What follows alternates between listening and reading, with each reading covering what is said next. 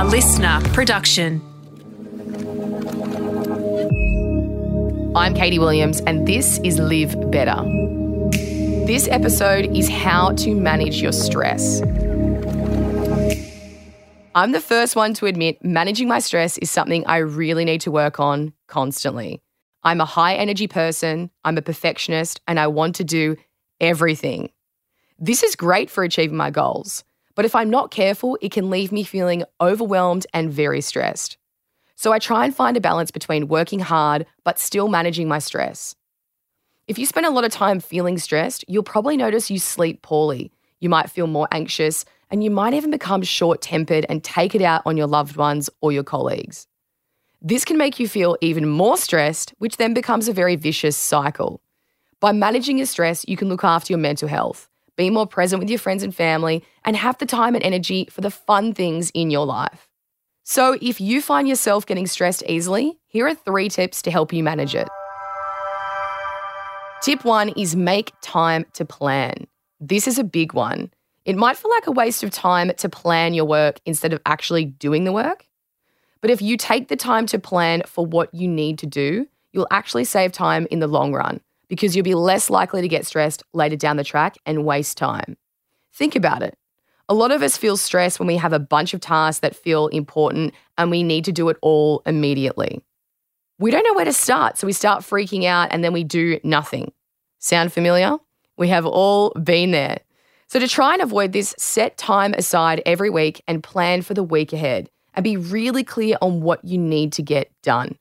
I like doing this on a Sunday afternoon, but you can also do it on a Friday or on the weekends or on a Monday morning before your week starts. Be generous with this time.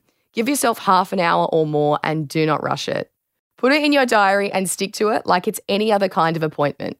Once you have this time set aside, it's time to start planning, which brings me to tip 2. Tip 2, write everything down. Okay, so you've set time aside in your week to plan what is coming up. But how do you actually plan it?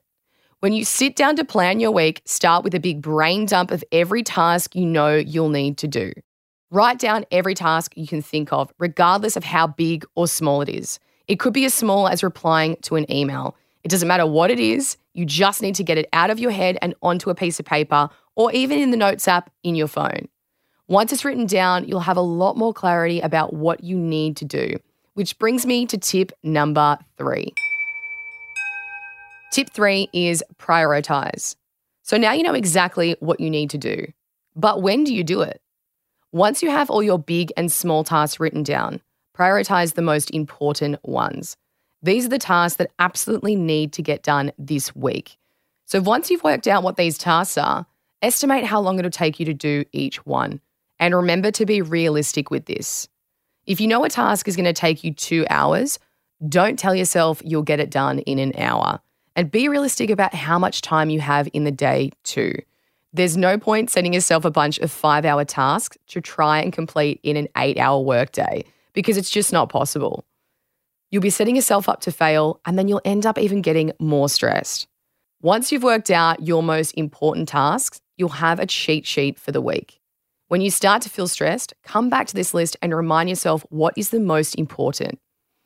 This will help you feel calm and you'll feel less frazzled and more focused. When you finish a task, remember to cross it off your list too. This will give you a little hit of dopamine and encourage you to keep going. So, to summarize, make time to plan, write everything down, and prioritize. You can hear more tips about managing your stress in my podcast, Better For It. Search Better For It, nailing your productivity routine.